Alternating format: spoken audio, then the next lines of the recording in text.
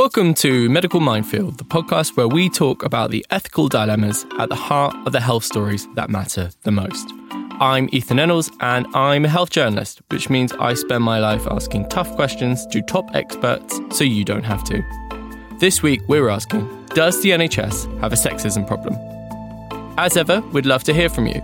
If you have a question or a comment, tweet us at MedMinefield. I started my periods when I was 15 and I would bleed 11, 12 days and I'd say about 8 or 9 of them were very heavy. I would throw up on the first day at least once or twice. I would pass out at least once or twice. I'd be wrapped around a toilet and I would still go to school, and I was very good at school. I was, very academic and musical. And that lasted throughout the whole of my life. And whenever I went to the doctor, I was told it was normal. And how much of that time were you told that this was just a period, this was normal, this was... 32 years. That was the BBC Breakfast presenter Naga Munchetty talking at a parliamentary inquiry last month where she outlined how for decades her medical issues were ignored by the NHS. And what's so shocking about this story is the fact that it was only 30 years later, in fact, last November, that Naga Munchetty was finally diagnosed with adenomyosis. It's a poorly understood condition which causes cells from the womb lining to grow deep within the muscles of the uterus. It affects about 1 in every 10 women, mainly over 30, and doctors still have no idea what causes it.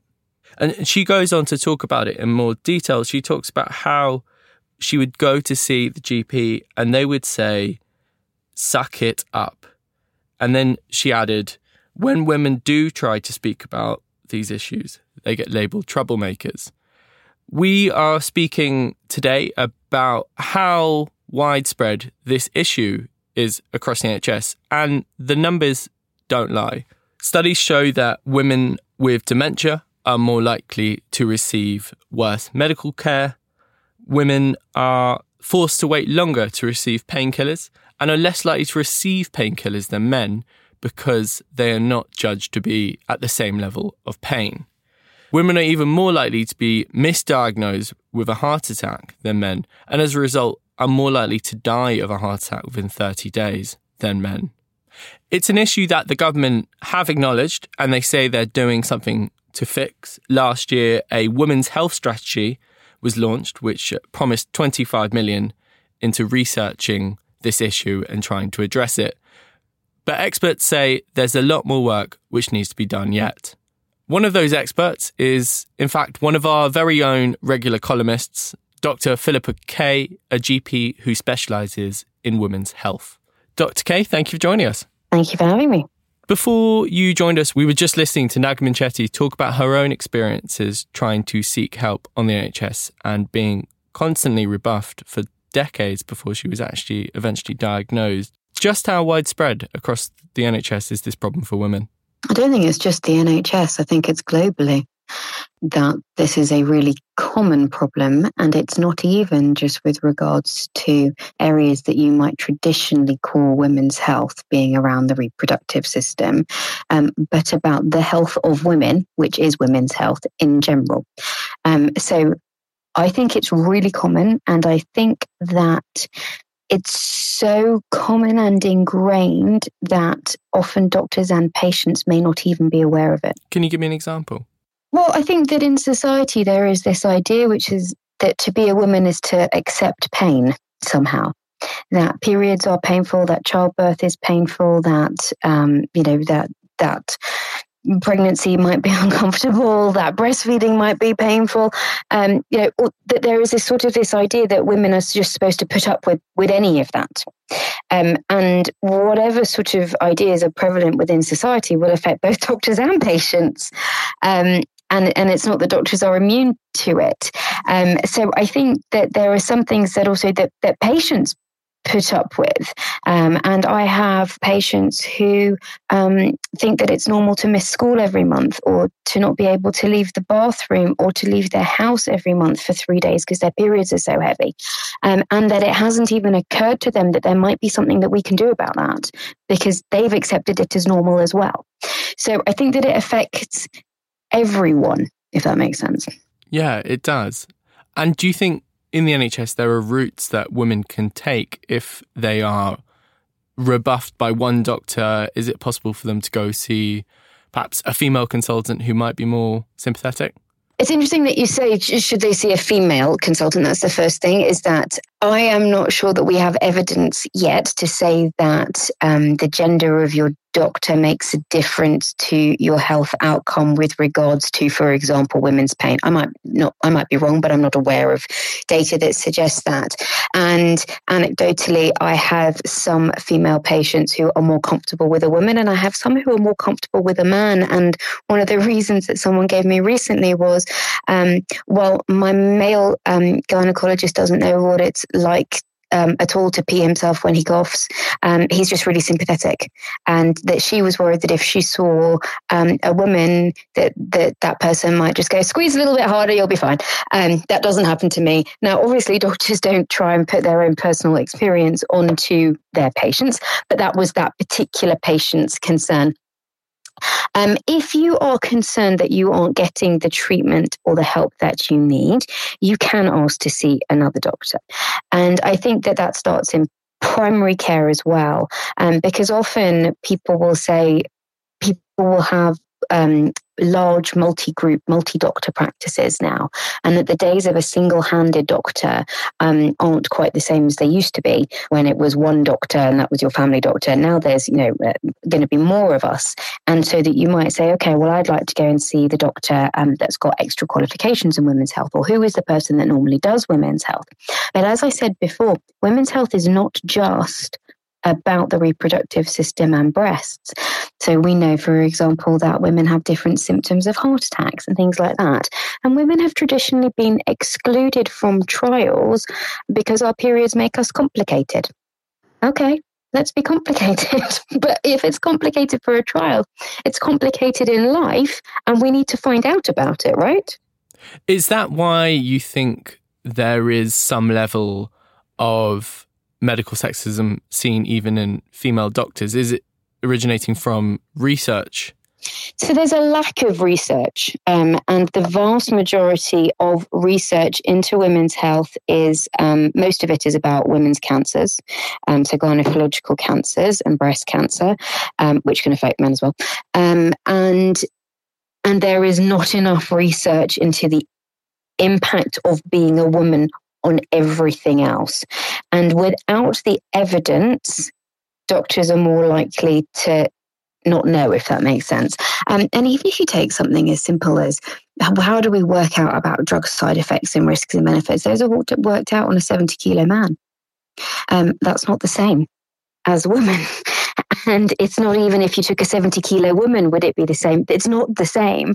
And so we have to do a lot more research so that we have the evidence, and the evidence then changes practice. But what it feels like is that we're right at the beginning, and the beginning is recognizing a need. So it feels like we're at the bit where we recognize the need, and now we have to go and get the evidence. What can we do to fix the problem then? So the first bit is talking about it and recognizing that there is a problem. And even something as not as simple, but something like the gender pain gap, which we've had evidence for a little while now, but actually we need to talk about it so that it becomes something that both doctors and patients are aware of. Sorry, doctor, can you talk us through the gender pain gap a bit? So women's pain, I don't have the numbers off the top of my head, but women's pain is taken less seriously. They're less likely to get given painkillers. They're less likely to be given as many painkillers as they need. And there's lots of reasons for that, but essentially it's that women's pain is taken to be less, it's not less important, but it's just taken less seriously than a male's pain. Why do you think that is? Well, some of it I think goes back to pain is part of being a woman, which again isn't right. But also that this idea that women are hardy because they're used to pain. Oh, women have been giving birth for years. Come on, you can do it, sort of thing. The fact that you've been doing something for a long time as a gender doesn't mean that you have to put up with doing it painfully. And some of it is really quite embedded. That women, there was a report recently that women were given a comb to squeeze during labour as a form of pain relief. There was a set of NICE guidelines that said that women should have sterile water injected into their back during labour for pain relief. And even if you inject sterile water into somebody, it hurts. That's the first thing. And the quality of evidence for it is not great. And in other parts of the world, they actively say, don't do that. So how do we end up in a situation where we have that? It's a good question. It's a good question. I imagine some of it is because it's about cost. So an injection of sterile water will be, and this is my theory. I don't know exactly how we've got there for that particular set of guidance, but that an injection of water is cheaper and easier than an anaesthetist to do an epidural. But I'm using it as an example of how we wouldn't say that for a hip replacement. We wouldn't say squeeze a comb.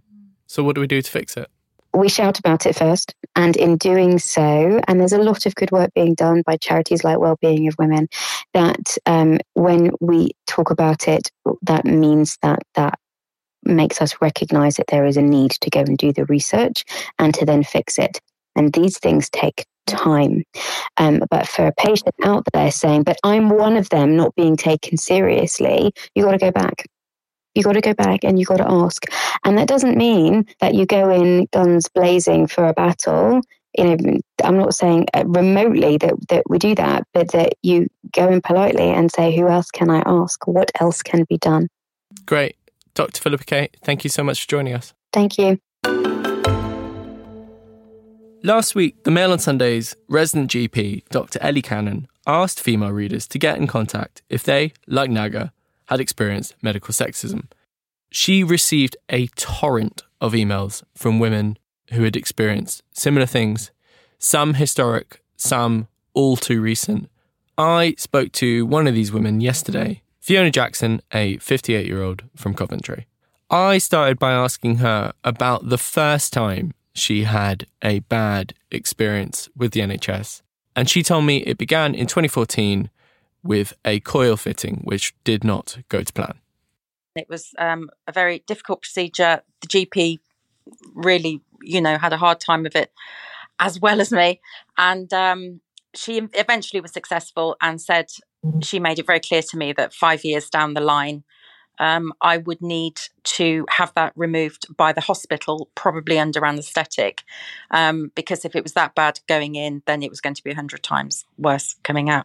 So she left it. She was very clear on that, and so sadly she left, and we kind of had to skip forward then 7 years with delays from COVID, unfortunately, and I knew at that point then that in September 2021 that I had to get something done about it because we were 7 years down the line. So things were getting better worse. I asked her what exactly made the first coil fitting so difficult. Oh, it was blood loss, pain. I actually fainted during the procedure. And the doctor herself, she was a wonderful lady, and she was so nice. And it was not and she was the trained medical professional within that practice to do that procedure. That's how they operated. I don't know if that's a uniform thing, but she was the designated GP that was trained to do that. And it was just unfortunate because of my medical history, infertility and so on, that and a history of endometriosis, that in hindsight, she probably shouldn't have attempted it, but she did. And you get to the point where, look, let's just battle through this. But I left that surgery in a wheelchair that day. Because I was so ill by the procedure that they put me in a wheelchair to wheel me out to the car. It was horrible. And, you know, and because of the nature of I think gynecology in general, because women are designed to produce children and to withstand those kind of, you know, that kind of pain, and that therefore there is a perception, look, just go home. And if I was told to take ibuprofen once, I was told a dozen times, go home, take some ibuprofen, you'll be all right. And so I did exactly that. And because that's the way we're conditioned, isn't it? And when you come forward 7 years, in my experience, nothing had changed, sadly. I was shocked by this story, the idea of someone actively putting off medical treatment for 7 years. I asked if she was nervous about going back. Oh my God, yes. Because, but I went in with an element of confidence to begin with, because I knew I had a backstory and I knew I had a very simple request. I'm not frightened of asking. And I went into that consultation in 2021, presenting it. Look, this has happened. We're overdue. We need to get it. But I know that I have to go to the hospital to have it done. That's, this is because. So I was quite confident. Fiona told me the only reason she had the confidence to go back was because she'd been given a note by a female GP instructing the next person who carried out the coil fitting on how to do it. So she told me how it went. I was met with, I don't even think it was a locum, I think it was a registrar, but the practice often had rotating locums and registrars going in for experience. And he was a young guy. I would have said he was around 30, something like that, something like that. And I went in and I'd got two things to ask him. One was for help with HRT and one was to refer me to the hospital for the removal of the coil.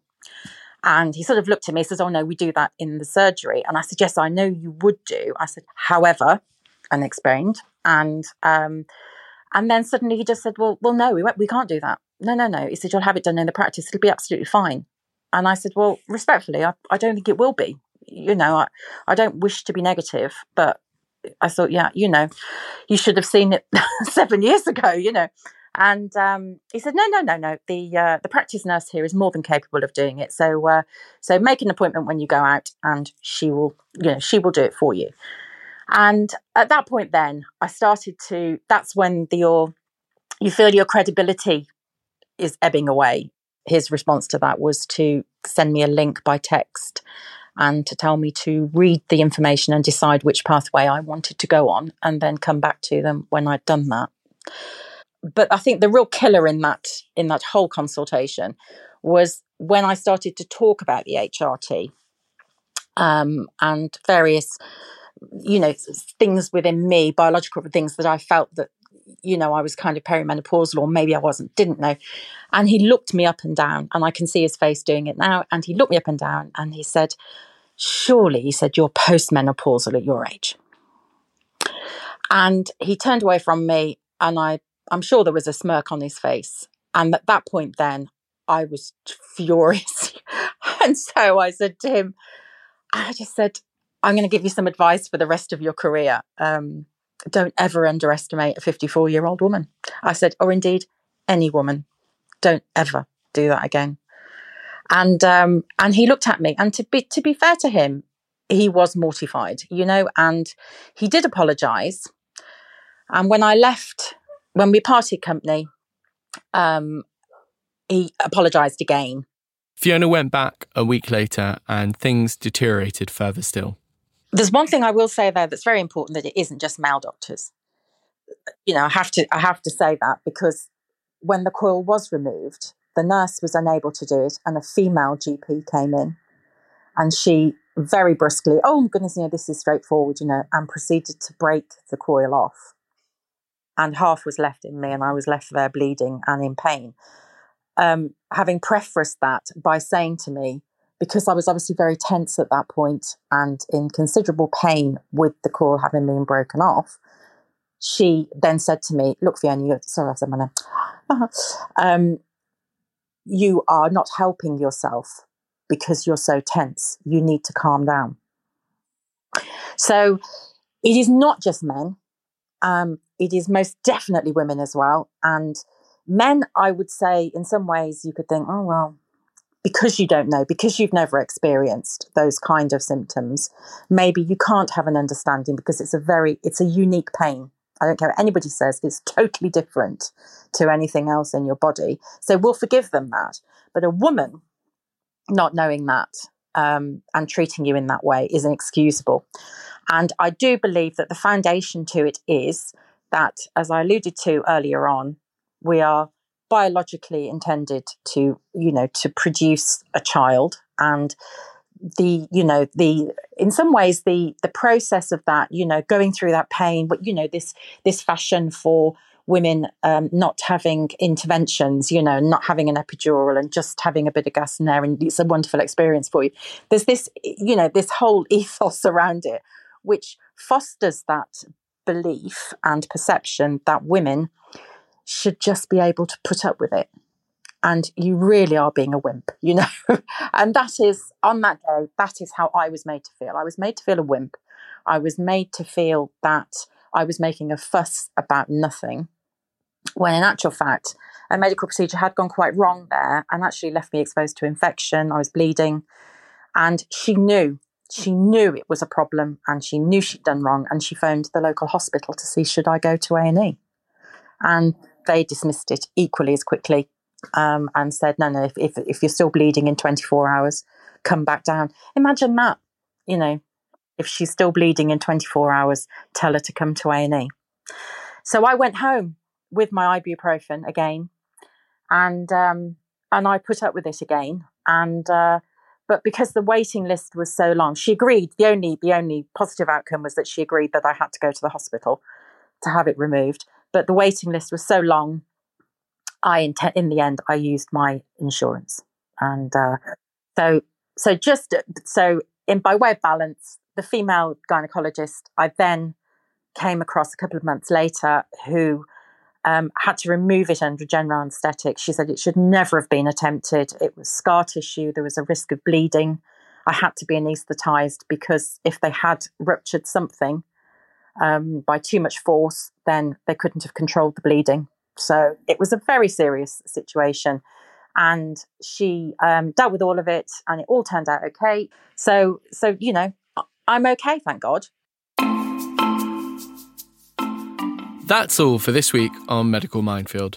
You can read all about this and other health news in this weekend's The Mail on Sunday, which you can consume in newspaper format or the Mail Plus app or mailplus.co.uk.